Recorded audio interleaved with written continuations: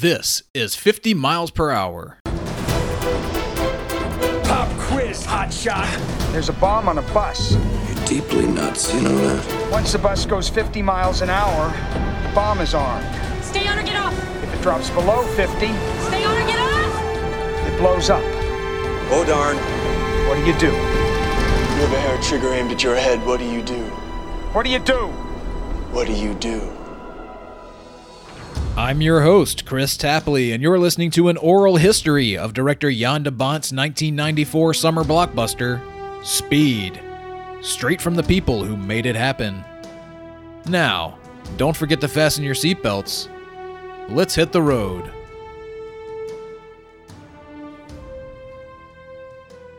Get in here and let's take a load off. We've just plowed through some intense production material, so I think we can take a beat here and stretch our legs. This is our 25th episode, and you know what that means. That means we're halfway through 50 miles per hour. You know, I had nothing planned for this episode for a while. I just knew I'd use it to catch our breath. After all, once they completed the bus portion of production on Speed 30 years ago, I imagine they took a moment before launching into the elevator sequence. So I figure we'll do the same. And it really would have been 30 years ago, by the way, 1993, right around now, that they would have been shifting gears to knock out the first and second act sequences. But no, today we've got a bit of a grab bag of material. Super casual, no structure, no pressure. Letting our hair down a bit. I think it'll be fun, so let's go. First up, I had a handful of unused sound bites from my interviews that I wanted to squeeze into this or that episode, but I just didn't have the room, or maybe it was a little too supplemental to the topic at hand or what have you, so I wanted to drop a few of those in here. For example, you'll recall meeting Panavision's Dan Sasaki in the Hell on Wheels episode just a few weeks back. Dan, you remember, was fresh at the company back in 1993, and he was the lens tech on Speed.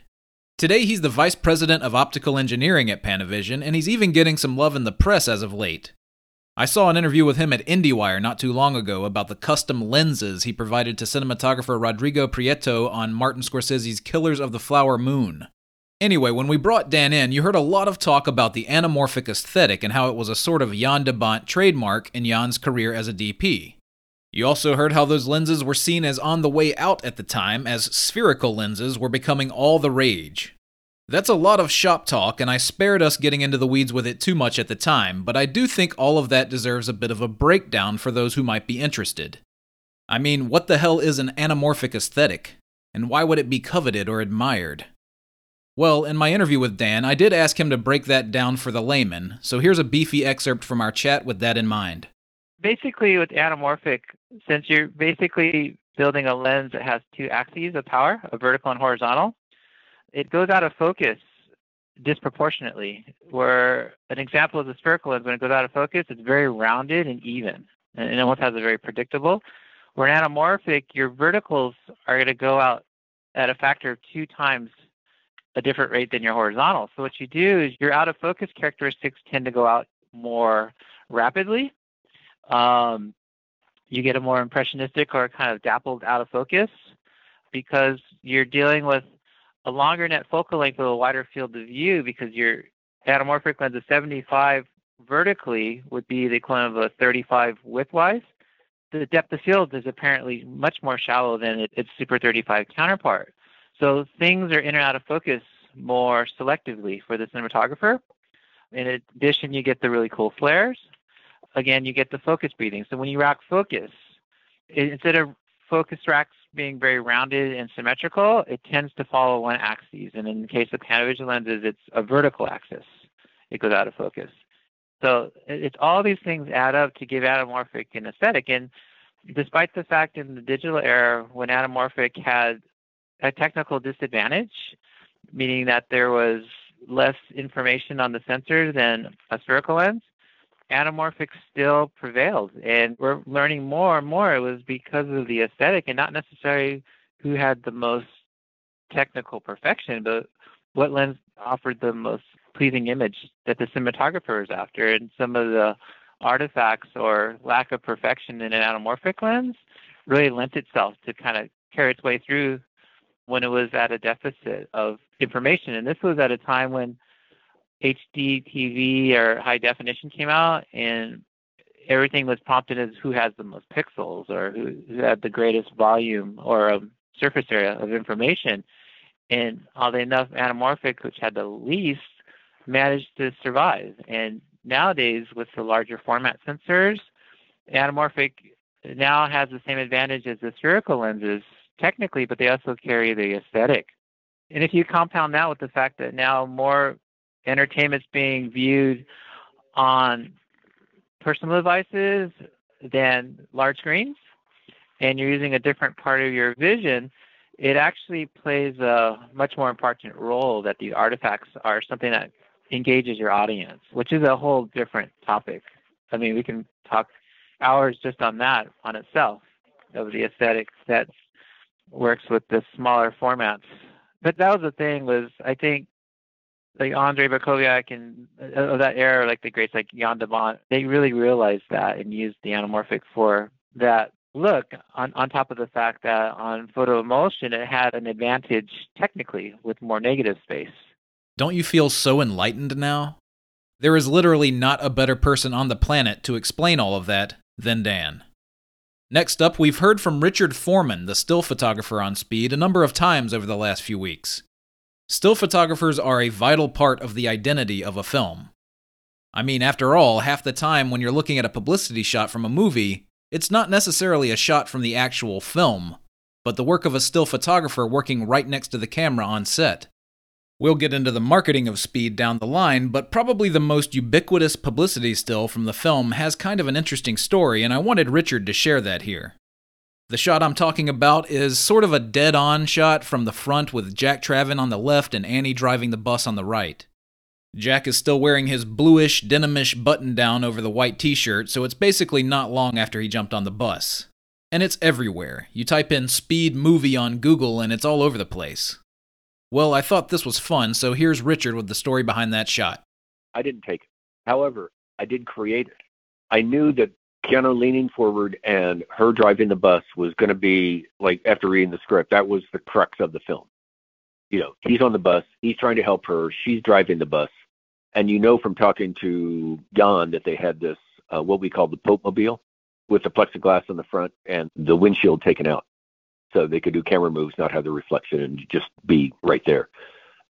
When there was one camera, they wouldn't let me on because, oh, no, there's too many people, too much weight. And yet when they had to add a second camera, they just put a second camera on with another operator and another assistant. And that's the still photographer's life, right? It's like, oh no, we can't fit you in. Oh, but we can fit in a beat camera with 3 times as much weight. So I took a camera. We were shooting film, so I guess I was shooting an F3 body. So I just took the camera and I took a C-stand arm and I mounted my camera to the end of it. I hung it upside down to the framework of the Pope Mobile. And I took a long remote release cable and I gave it to the first assistant, who was a friend of mine. And I said, when Keanu leans forward and Sandy is like driving the bus, just hold the button down. And I don't know what happened, if he did it during a lineup, you know, when they said, Keanu, take your position, but it looks too serious. Of course, Keanu is always serious. Well, in those days, he was always pretty serious. Now he's a little bit more lighthearted from what I hear. But it looks like it was actually taken during the scene. So he said he did it about 3 or 4 times during the thing, but I had framed it, I had exposed it, and all he did was just hold the button down and shoot about 12 exposures. And they asked me why it was upside down, you know, because it was upside down in the negative roll. They mounted it upside down because it just goes through a machine. And then they had to just spin it around. And that always puzzled the photo editors. Why is this upside down? I said, I shot it upside down. And finally, this isn't particularly trenchant or anything, but I have this quote I didn't use from Don Granger, the former vice president of production at Paramount Pictures. You'll recall Don developed Speed with producer Mark Gordon and screenwriter Graham Yost for about a year or so before the studio put it into turnaround. That whole story is back in episode 4, and you should check it out if you haven't because it's good stuff. Anyway, I talked to Don a lot about this kind of movie, which I like to say has a clean engine. A very tight premise, a sort of diamond elevator pitch, and of course a lean piece of action filmmaking. I talked to Don about how we just don't get this kind of thing anymore and how I'm always hoping for some kind of a reprise. And of course we discussed his work overseeing the film division at Skydance, where it's fair to say the sort of evolution of this kind of movie has poked through, with stuff like the Mission Impossible franchise and Top Gun Maverick. Anyway, Don said this thing here, and again, I don't know that it's an epiphany, but it certainly lays out maybe why we don't get Air Force One and The Rock and Speed and things like this anymore. And frankly, it makes me feel a little better about maybe not pulling my hair out and understanding that in many ways, there's just no going back. Here's Don. I've made throughout my career, we continue to make at Skydance, action adventure and science fiction and fantasy and romantic adventure films.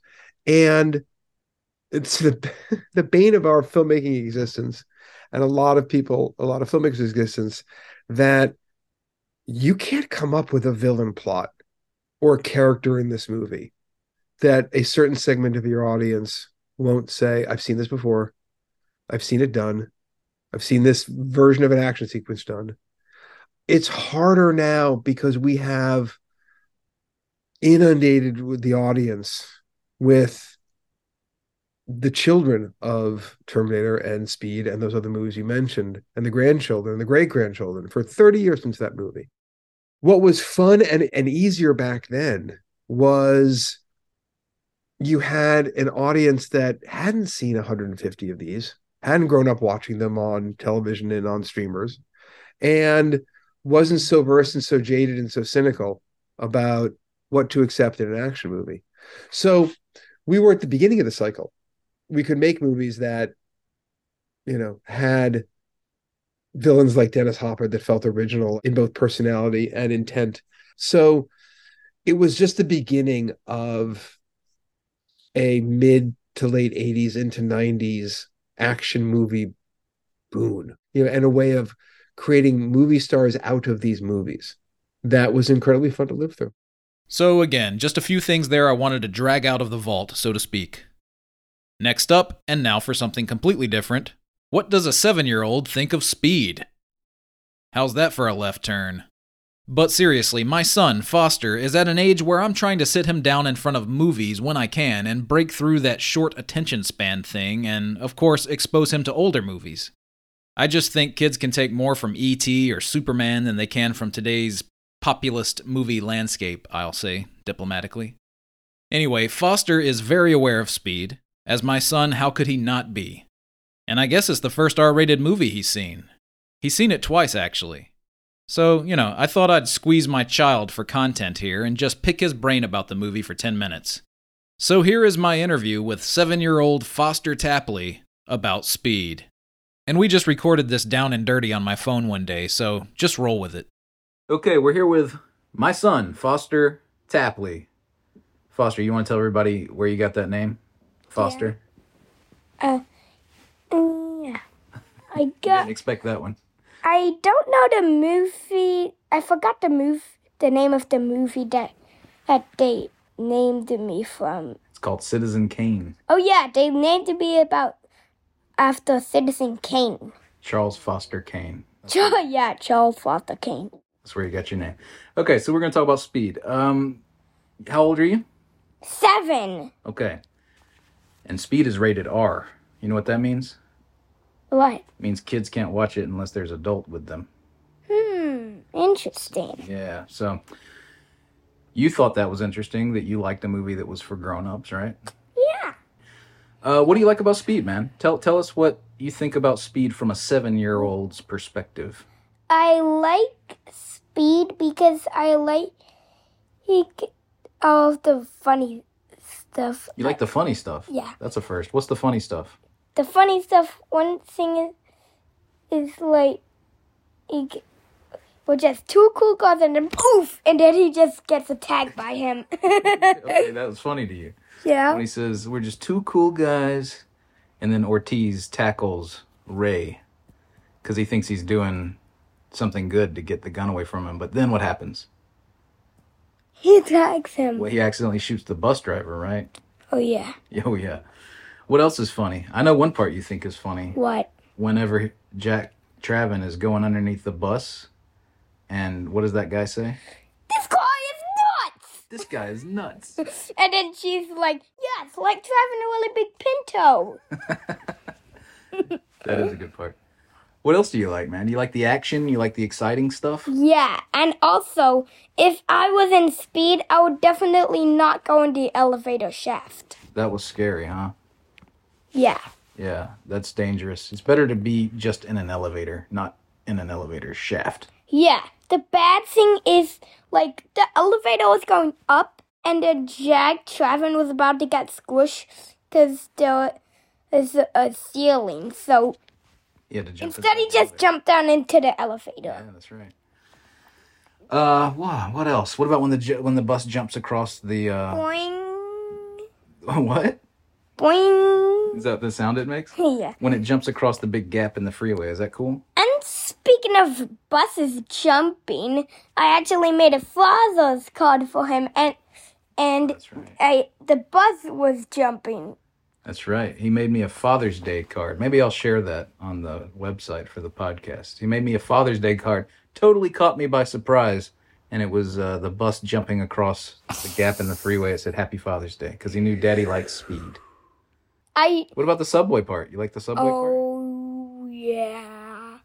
I learned about the movie Magic when I saw the 10 feet long train. That was not a real train. Yeah.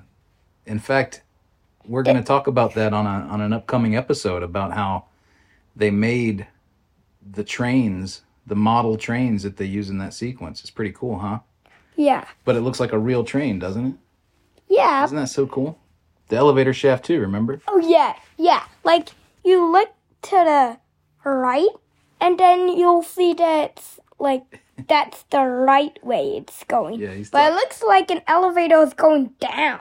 Yeah, he's talking about, and we'll talk about this soon. He's talking about how the way they did that sequence, they built an elevator shaft and put it on its side for the opening credits, for the words at the beginning, right? Yeah, and that's how they shot that. Yeah. It's pretty crazy. Yep. You saw Jan de Bont one time when I was talking to him. You remember that, when he popped up behind me? Oh, yeah. He asked you what you thought of the movie. Yeah. Pretty crazy. And also, I've seen Speed for movie night. You saw Speed for movie night. Yeah, we do movie night every Friday night. Yeah. And one time you wanted to do Speed. And next time, I'm thinking of doing Speed 2. Yeah, well, I guess we kind of have to, don't we? We'll come to that. What do you think about Jack Travin? Oh, yeah, I want to dress up as him. You want to dress up as him? Like the vest he's wearing and stuff? Like the tactical gear? Yeah. Is he cool? Yep. He's played by an actor named Keanu Reeves. Huh. Keanu is a Hawaiian name. It means something like cool breeze over the mountains or something. That's what that translates to. Isn't that crazy? Yeah. What did you think of, remember the girl's name? Yeah, Anna. Annie. Yeah. Annie. What do you think of Annie? She's pretty cool. Yeah. My favorite part about the bus is when he was like, don't spit on my bus, Annie. That's right. That was an actor named Hawthorne James. I think he made that line up. Like, I don't even think that was in the script. He just said that. Don't spit on my bus, Annie. It's pretty funny. What else, man? Yeah. I've got you on the spot. Got you on the spot.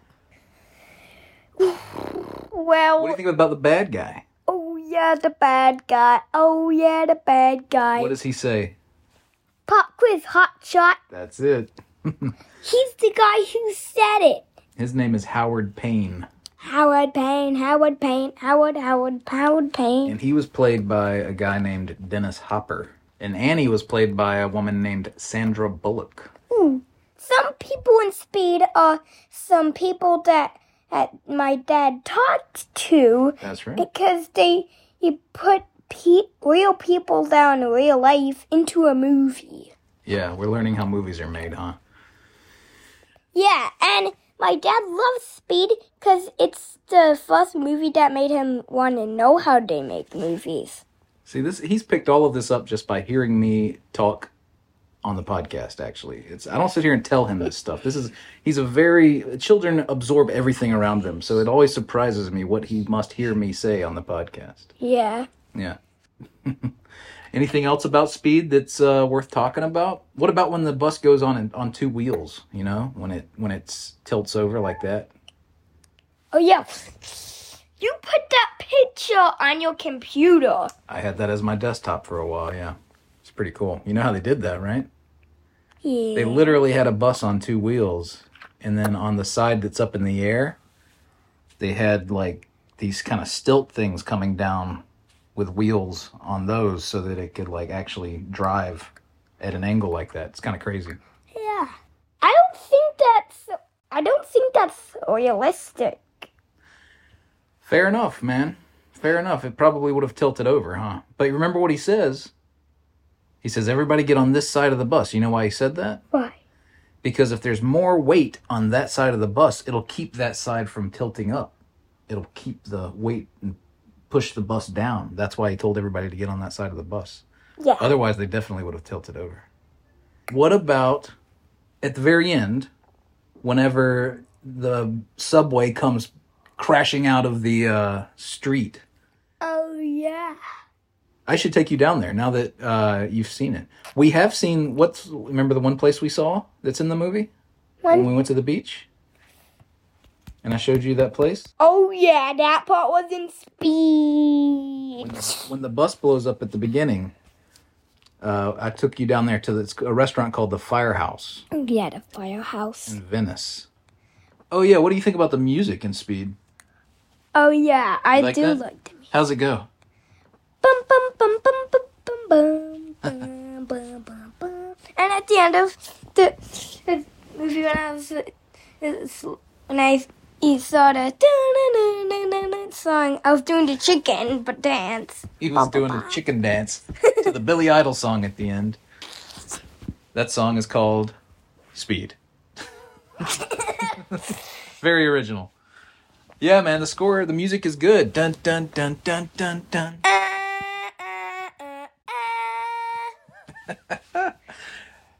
Yeah, man. Here we go. I got a question for you. What? People used to rate movies with 4 stars. Now they do 5 stars, but it used to be 4 stars was the standard. So like 1 star was not very good, 4 stars was great. So a movie could be a 1-star movie, it could be a 1.5-star movie, it could be a 2-star movie, a 3-star movie, 3.5 stars, whatever. How many stars would you give Speed? 100. I mean, I can't argue with that. Okay, this has been Foster talking about Speed. Say goodbye to everybody. Bye-bye. Look, folks, find me another podcast with this shit, okay? I'm delivering gold here. Anyway, next up, a bit of a longer section here, but I wanted to talk a bit about Jan de Bont's temperament. You've probably detected a whiff of something in the air regarding Jan being kind of difficult to work with. Well, I've heard about it enough that I feel I need to wrangle with it in some way, and I'd certainly be remiss to omit it from these proceedings, so let me just deal with it. I considered making this a whole episode, but then I didn't want to bog down into it such that it would be an entire week's worth of discourse on the podcast. So I'm sort of shoehorning it in here, I guess, but I want to be clear. I've never gotten the impression that Jan was abusive or, in need of canceling. But there's enough acrimony out there to fill a segment at least, so let me just have some of the cast and crew fill us in. Here's casting director Risa Brayman Garcia. At the end of the day, and I went through this with Jan on Twister, people either loved him or hated him. He had a temper, and the thing that was brilliant about him is that he dug in, he worked hard, he had a vision, he'd fight to the death for his vision. And in my collaboration with him, that didn't get affected, because we were always at the mercy of the studio. We always had to fight the studio, and we would fight it together to honor that vision. So there was never an issue at that point. When it got into production and post-production, the fights were harder to win, and they were harder to fight. And so I think that's where Jan started being so uncompromising that it was hard for some people. And that was kind of what was brilliant about him and what was challenging about him. It never affected my work with him, but I know that it affected people down the road. Stunt coordinator Gary Himes. I don't remember exactly who told me this, but it was a very prominent person in the film industry. When I said, oh, I got a call to do this movie Speed with Jan de Bont. And this person's quote to me was, I'd rather stick hot pokers in my eyes than work with Jan de Bont. First assistant director David Sardi. Jan famously had a short fuse. The thing about it, though, and the reason that I felt like I could deal with it was because whenever he would blow, being Dutch, he would just go off in a tirade of, in hindsight, really funny malapropisms and bungling the English, like, fucking hell, damn shit, stuff like that. It was how, he would communicate. But it was always about the work. It was never personal. I never felt like Jan would go at somebody in the way some other directors, will just sort of want to really go after somebody personally. And Jan never did that. And he would always blow clean. 15 minutes later, he's smiling and laughing again. He was just always in the moment. So I didn't have to worry about things being held over in terms of anger or frustration or something. He was just always about getting the next shot. Production sound mixer David McMillan also touching on that amalgam of expletives. Hey, fuck damn shit, something like that. He didn't know how to swear. But definitely he was frustrated. He wasn't mad at anybody, and although he would say things that were kind of rude at times, it was his way. You could tell him. And then he would just he would say, oh, gee, I'm sorry, and he would apologize. Jan doesn't know that he's being an asshole at times, when he's shooting. Because I also did the Haunting of Hill House, or Haunting, with him. I would tell him, you're being an asshole, Jan. And he'd go, oh, no, me? The Dutch thing that Sardi mentioned, that comes up a lot, by the way. Here's production designer Jackson DeGovia.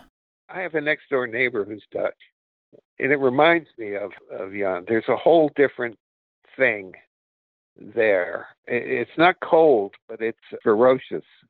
It's also polite. There's something about Dutch people and me. The Dutch, they've created their whole country, by building dams and taming the sea and inventing, economic models that nobody else ever thought of. And they're definitely a different breed of cat for me. I'm part Portuguese and part Viking, and so I'm more of an improviser.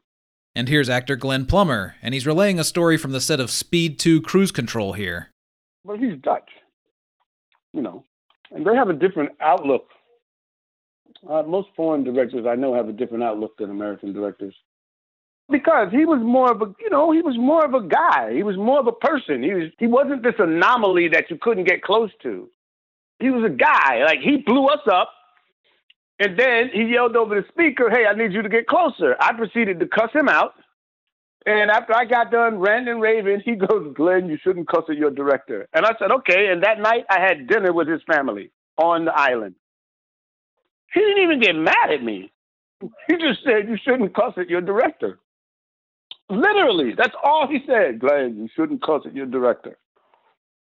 And I was like, fuck, man. God, me. I'm like, God damn it, Jan, man, whatever, And that was it. It was over. That was all. Nothing ever said about it again. Stunt performer and driver Donna Evans. I had worked with him on Basic Instinct. I drove the Lotus Esprit for Sharon Stone on that. And he was a DP on that one. Let's just say when they called me to do Twister, I said no. He's a hothead.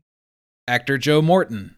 That was Jan's first directorial. I think he was enormously nervous about it. It was probably the biggest budget he'd ever worked on, and especially since it was his debut as a director. And he had a tendency to yell a lot, kind of like a James Cameron sort of situation. But I have a feeling it came out of the fact that he was just completely feeling responsible for getting this thing done and done well in the time that we had to shoot it. Actress Beth Grant. Jan could be very tough with his crew. And he was particularly tough with his best boy. At one point I said, I can't believe the way he talks to him. And somebody said, they're best friends. He's been with him forever. And I said, oh, well, then okay. None of my beeswax. First assistant camera, Vern Nobles Jr. We had most of the time 6 to 10 operators in camera crews. So Jan would get pissed off at one of them, or Andre would get pissed off if they weren't doing something they were supposed to do, and they're like, replace them. And we ran out of people to replace people with. So there just weren't enough qualified people in Hollywood on the A level. So we called it Z camera. Whichever camera was farthest away from Jan and Andre, we'd have them do that camera for a couple of days till they forgot we fired them. And we just kept rotating the whole crew around in circles. When they get mad at them, we'd put them on Z camera, and everybody would move up one camera. Here is someone we have not yet heard from, actually. This is Michael Rizzoli, a listener of 50 miles per hour, who got in touch. Michael was the key set production assistant on Speed, and he's gone on to have a successful career as a first AD on series like Sons of Anarchy, New Girl, Single Parents, Dead to Me, and It's Always Sunny in Philadelphia. Jan got into things that I think he thought he knew about. Like, he was very hard on the camera crew. When people say, oh, he would take the camera away and do it himself. No, he would rip the camera out of the operator's hand, literally push him to the side, tell him he's a fuck up, he doesn't know what he's doing, and do it himself. I got to do this shit myself. The same thing with like safety things, like trying to safety off these guys in the Pope Mobile, you know, who were hanging off the sides of the bus. And he didn't have any time for that. And pushing people out, like, give me the camera, I'll do it. And literally, you know, having somebody hold him, you know, off the side of the bus while he's shooting and yelling, faster, faster, faster. That was the temperament. I mean, Jan was a madman. I mean, it was a big deal. We all thought he was unsafe. And those were in the days when we would do anything. And finally, unit production manager Ian Bryce. I think on some of those movies, you know, that's what it needs, right? Not just anybody can make a movie like that. And I think, you know, when you talk about people like Jan and Michael Bay and other highly talented directors who are not just very creative, but very strong personalities, I think it takes some of that to make some of those movies. And certainly in that case, you know, there's a lot of decisions getting made, and it was very fluid. There was always changes, and you know, when you're doing live action stunts like that, you really got to pay attention. Like, you cannot relax, right? It's, you know, I often say to people, I never prayed so much in my life on a movie as I did on that one. All right, that's a lot of talk. Given that it came up so much, I felt I should go to Jan and just see if he had any thoughts about these stories and his reputation and whatnot. And this is what he had to say. I'm intense. I like things to happen quickly, and that has to do with spontaneity. And when people are so used to a particular way of working in the movie business, it's always a set pace. And I hated that set pace. And I worked on many movies before, and I couldn't stand it, how slow everything is. And that's where all the arguments came out of. Basically, is my pace was so much quicker than most of them. But the people really close to me, they knew that because I'd worked with them on other movies. And they loved it because they had gotten a chance. I gave them a chance to really participate in the movie. See, that's what I like. I don't want to be just workers that, okay, you want a chair there and a lamp there. Don't give me just a regular chair you can buy in the store. I want the special chair or whatever, you know what I mean? Surprise me with things. Because you surprise me, you surprise the audience too, or the viewer too. And also, quite often in filming, I get a lot of ideas when I see a scene, and then suddenly it's like, oh, I have to do this and this and this. And then there's multiple cameras, and then part of the crew, some of the crew members, they were not prepared to really follow my speed. They were like, okay, well, if you want to do it, okay, go ahead, I don't know. Then they kind of gave up. And except I want energy also to come out of the crew. I'm very energetic, and I'm still very energetic. And I like to energize the crew as well. And some people are not used to that.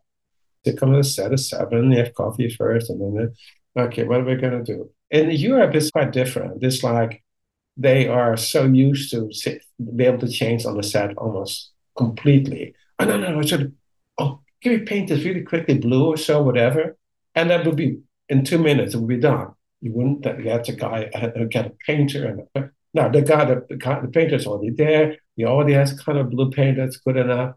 And will be done in no time. Here, you have to almost ask permission, to get a union painter and this and that. And it makes being original very difficult. Too many set rules. Everything is very intense on movie sets all the time. So that's nothing.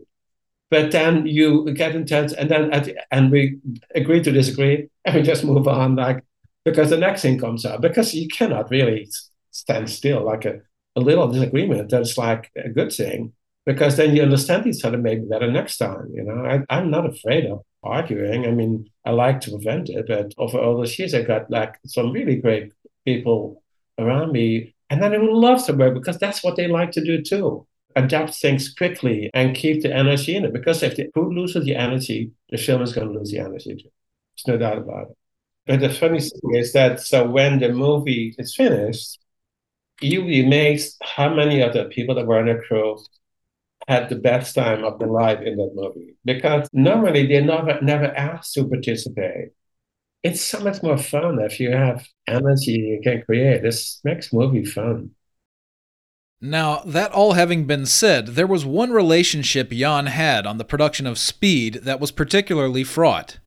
And I didn't know anything about it until I started digging in and learning more about this movie. That person is producer Mark Gordon. And Mark was very candid about this when we spoke. By then I had heard that they didn't have a great relationship, and I had even heard that Jan had kicked Mark out of the editing room during post-production. But Mark was, again, very candid, and it didn't take a lot of prodding to convey what he found to be disheartening and, in hindsight, sad about the experience of his first hit movie. So, here's Mark. We didn't get along particularly well, and so it was not a happy experience for me. When you hire a director, when you fight for that director, when you champion him, and then you go through the development process, the pre-production process, the painful budget process, and then you start shooting the movie, you presume, you hope, as a producer, that you have developed enough of a rapport and a partnership with that director that you're making the movie together, even though the director is now front and center, because that's the way it has to be and that's the way it should be. Once we started shooting, he really wasn't interested in what anybody had to say, including me. He was a dream in development. He was a dream up until the time that we started shooting. Even in pre-production, when the studio kept lowering the budget and lowering the budget, he and I and Ian Bryce worked really closely together to figure out how we were going to make sure that we kept enough of the action sequences in to keep the audience satisfied. We were really, I don't want to say close, but it was a very collaborative relationship. And then day one on the set, it was like a different guy. And by the way, he's not the first person to behave that way with a producer, and not the first person that's behaved that way with me. I'm not blaming him or me, but we just didn't get along. And so when the first movie was over, you would have thought that I didn't exist. I remember somebody saying, well, how did you end up getting the script? And he couldn't say that I had sent it to him because that would mean giving somebody else credit for whatever success there is. From my perspective, I was nothing but great with him. He threw me in the trash and had no interest in having any kind of relationship with me or crediting me or anybody else for that matter with the success of the movie. As a matter of fact, I'll go so far as to tell you that I was making another film when the movie was released. I came back to LA for the premiere, and I went back to Toronto where I was shooting another film. And I got a call from Jorge, actually, who said, listen, I know you're supposed to go on the international tour for the film, but if you go, Jan won't go, and we need him to promote the film. I said, so you're telling me that I can't go? It was really sad for me because this was the first successful movie that I had. back in those days, the studios were spending more money than you can imagine promoting these movies. And so, on movies that I did over the years, 2012, Saving Private Ryan, Day After Tomorrow, they were great. I would travel all over the world with the director and promote the movie, and it was great. This was the first opportunity that I had to enjoy the fruits of my labor after years of working on this film, and I was uninvited. So it was clearly personal. To this day, I really don't know why. So that movie, for me, I feel incredibly proud of, but the experience making it was not happy. I give all of the credit, or most of the credit, for the success of the movie to Jan. I believe that he had a vision for that movie that was absolutely perfect. Watching him shoot the movie and seeing how he used the camera, it was incredibly educational and impressive. So I don't take anything away from him as a filmmaker on that movie. I just thought he was an asshole. I haven't spoken to him on purpose since the movie. Okay, so let's get a response from Jan. First of all, regarding that stuff about the international press tour, which, by the way, I did run that by former Fox exec Jorge Saralegui, who Mark mentioned, and he didn't recall it specifically, but let's just say that it made sense to him that if Jan didn't want Mark to come, then that's how it would have gone down. But here's what Jan had to say about that specifically, and about Mark's feelings on their relationship and his experience of Speed generally. Oh, no. That I don't know at all. I don't think he wanted to go, to be honest. It was all on different stages. It was not one long one. Because in those days, it was like Europe first. And then not only all Europe countries, only Germany and Austria. And then later was England and Spain. And all those countries were like, right now, everything at the same time. That wasn't like that. So all single countries. Japan. So it was a lot of different trips. It's so ridiculous to still have hang-ups about that. He made so much money. He should not be fucking be. That's sour grapes, He made the most money because he got the percentage points and I didn't get any. So he should not really complain anything, It wasn't his ideas to make all those script changes that made the movies, made some of the scenes so popular. We had an on and off love-hate relationship. Mark is kind of an old-fashioned producer in regards that he always wanted to be on the set and talk to the actors. And I felt that it had a negative influence on the performance of the actors. He's kind of used to really talking to actors in a more like how to stage thing, and never wanted them to talk about how to do things, because the moment somebody tells him, it will be stuck in their mind, and it would be really interfere with how relaxed I wanted to be and how spontaneous and authentic I wanted to be. And also the way I filmed it was not the regular way of how movies are filmed too. It's like always some moving cameras, always in buses. There's hardly ever a non-moving camera in this movie. And quite often when there's really some big sequences and complicated with a lot of things going at the same time, I don't want anybody to talk to anyone. A director on the set can only create chaos in those particular moments. So I think he was kind of frustrated that he hardly ever could be there and be involved in it, because we were always driving or moving and it was just impossible. So I can see from his perspective that it's frustrating too. But I thought, for myself, listen, this is the first chance I got from the studio. I really have to do it the way I see it. Otherwise, then I'm not fully responsible. And I don't see anything getting out of the studio or from him, for that matter, that would help me create that authenticity. He made it possible that I could make the movie too. So in that point of regard, I'm very grateful to him. He had made it possible. There was money there that I got deals set up, and all that stuff I was not involved in. He was really good. Also, getting the cast, I think, was important as well. Supportive of it, of the choices. To me, he's a really good producer, but for prepping, getting it organized, getting the story, getting the writers, getting a team together. From then on, those producers are much better at the office. They don't contribute. They have done all their contribution, and it was a good contribution, of course. Otherwise, you wouldn't have gotten there. I like a good line producer. Line producers are the most important people on the set, not real producers. And because real producers, as you know, a lot of them have very little to do with the movie. So again, I didn't feel all of that needed to be one episode, but I did think it needed some space to breathe in this ongoing dissection of Speed. I think it probably would have been a sin of omission otherwise.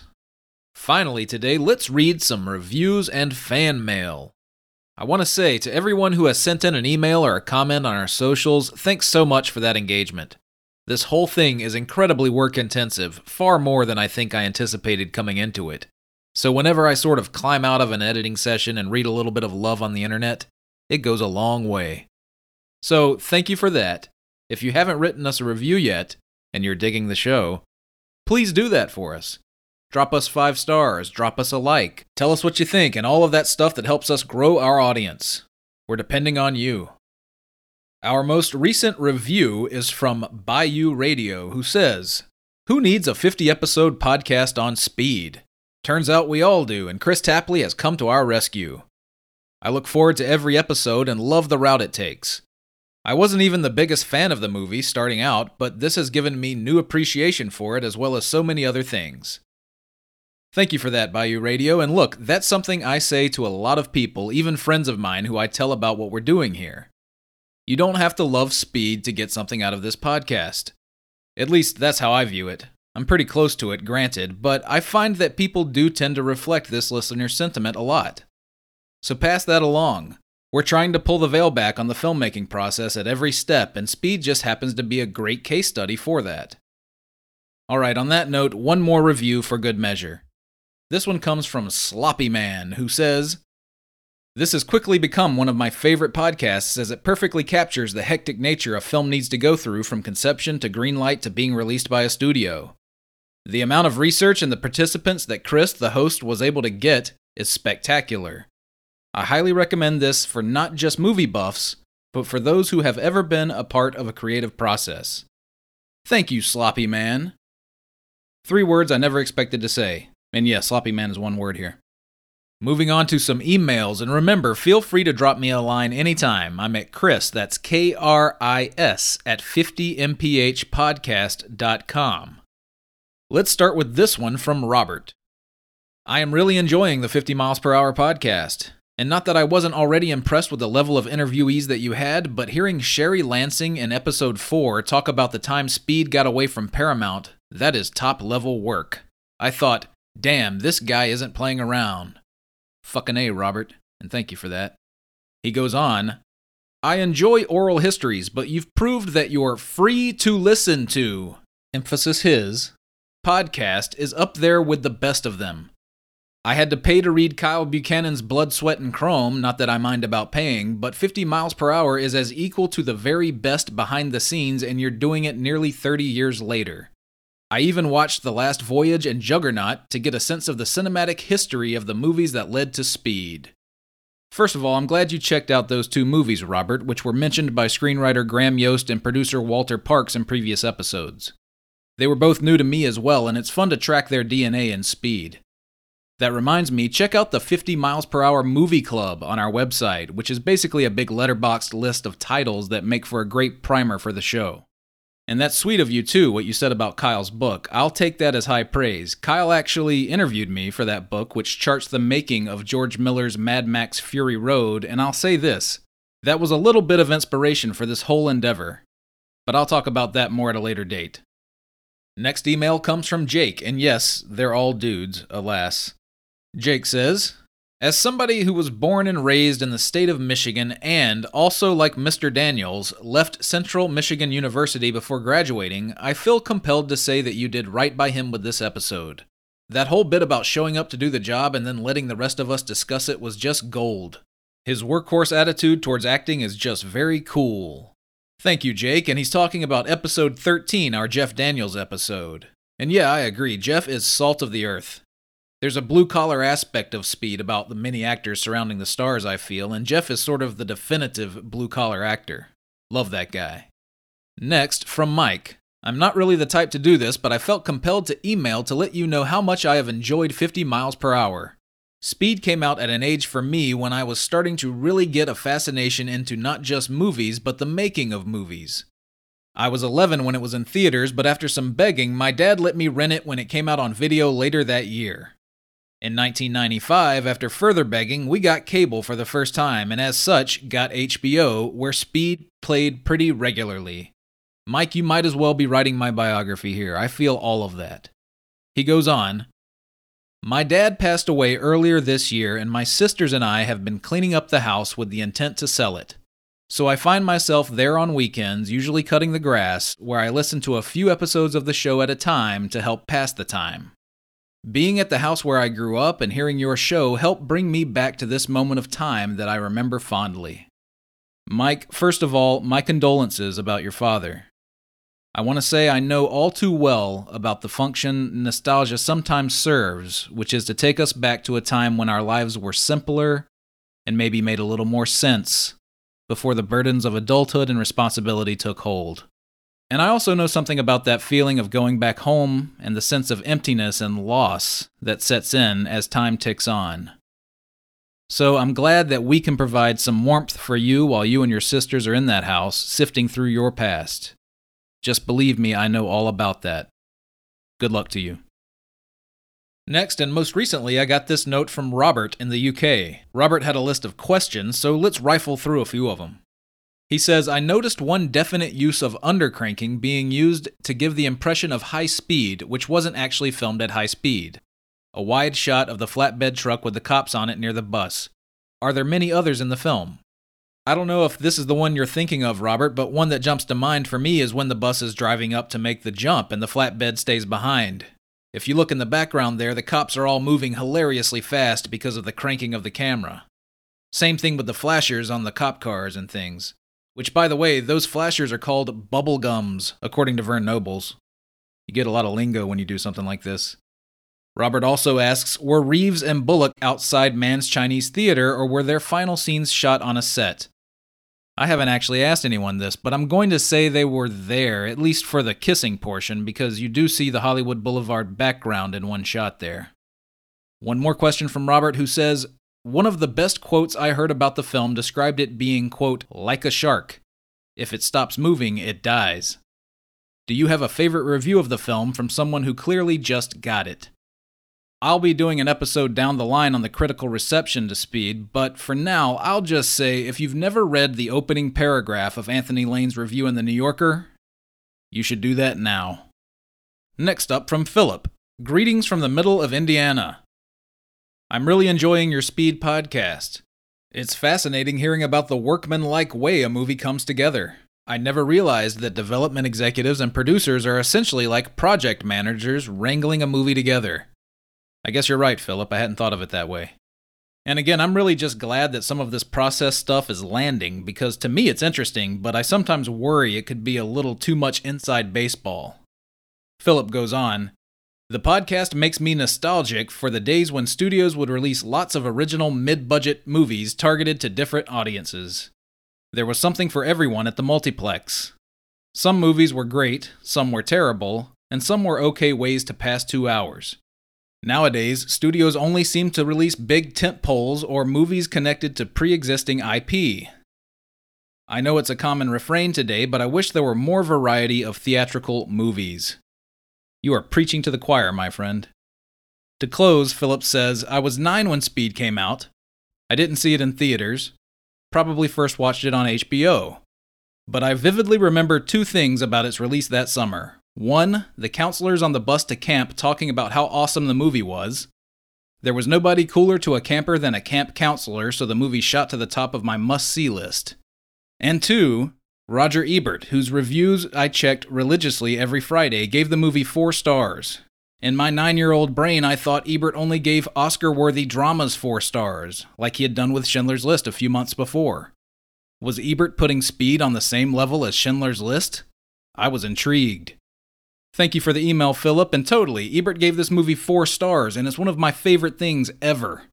Well, next to my son giving it 100 stars, I guess. I'll have an episode down the line, like I said, about the critical assessment of Speed, but it truly was more than a brainless action extravaganza. Critics showed respect, and I always thought that was great. And finally, this last email comes from Don, who says, I don't know if you are looking for any listener Speed memories, but my favorite is when a friend of mine and I watched the entire movie in the audio-video showcase room at our local electronics store. They had 2 comfy recliners in this closed-off room. Speed was on the big screen with amazing surround sound, and we just happened to catch it as the credits were rolling. We sat there with no interruption, must have been a slow day, and watched from beginning till end. It was a fantastic viewing experience. That sounds about right, Don. Speed is one of those movies that if you're flipping through the channels and you come across it, you sort of have to dive in and watch. By the way, do electronic stores even have these kinds of setups anymore? I know it was just announced Best Buy would be discontinuing physical media sales soon, which is totally the end of an era. Anyway, yes, we are always up for Speed memories, so if you have any yourself, don't hesitate to send them in. I want to close today with a note I received from Liam Billingham. Liam is the producer and co-host of the Die Hard on a Blank podcast with Philip Gawthorne. It's a great show where they break down all of the action movies that have been inspired by John McTiernan's Die Hard, and you better believe they called up your boy to come on and talk about Speed a few weeks back. Anyway, Liam forwarded me a text message he received, and I got a kick out of it. This came from a friend of his who was stuck on a train during the flooding in New York back in October, who said, I was listening to 50 miles per hour while stuck on the subway. I had a box of donuts. I started sharing them with everyone after an hour because I was thinking about this movie where a big event forced all these urbanites to come together on public transportation. Look at that, folks. We're bringing people together here on 50 miles per hour. Thank you, stranger, for spreading love the Speed way. And that's going to do it for this week's episode. I hope you enjoyed that. Pretty different. Again, I just thought we'd relax a bit this week. As we forge ahead, maybe I'll end up with more extraneous bits and bobs for another cleanup episode down the line, who knows. Until then, we're officially on the downslope of 50 miles per hour. That's 25 down, 25 to go. That's right, 25-25. Let's go. Next week on 50 miles per hour. The bus material is in the editing room, so now production turns its attention to Speed's bookending chapters, beginning with a riveting opening elevator sequence. I thought, if I can make it look true, how you actually feel if you're stuck in an elevator, it can be a really great scene. It's a great payoff at the end. Literally, I yelled out, my shoe. And they said, yeah, use the shoe bit. But as nerve-wracking as the freeway and city streets were, this constructed set on the Fox lot might have been even scarier. That was really a dangerous set. It was dangerous for the crew. It was dangerous for the cast. It was hairy. I remember like a 3 or 4 story drop. It wasn't like, 20 feet and they had mats down there. We were up. That's Jan's thing that I think maybe went too far on Twister. He pushes it to get real fear out of people. All of that and more next week right here on 50 miles per hour. Thanks so much for listening. 50 miles per hour is written, produced, and edited by yours truly, Chris Tapley. You can find us on Twitter at 50MPHpod. I'm at Chris Tapley, that's Chris with a K. You can also catch every episode and more at our website, 50mphpodcast.com. If you dug the show, please like and subscribe and do all the things. We'll see you next time.